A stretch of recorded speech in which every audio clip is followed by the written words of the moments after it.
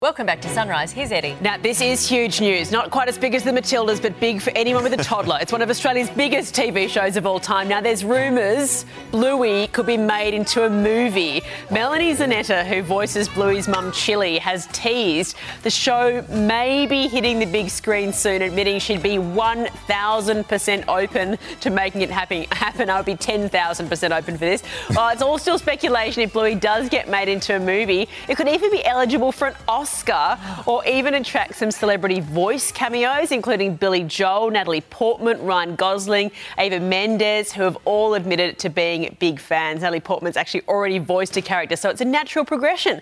Now, if you've been holding out for the announcement of a Barbie sequel, it's not looking likely. According to new reports, the movie's director Greta Gerwig and stars Margot Robbie and Ryan Gosling do not have any deals in place for a sequel. That's despite the movie's huge success at the global box office, hitting the $1 billion mark less than 3 weeks after its premiere. The Hollywood actors' strike is also still ongoing, of course, which means any negotiations, even the negotiation stage, can't go ahead. So a future film has been tabled for now.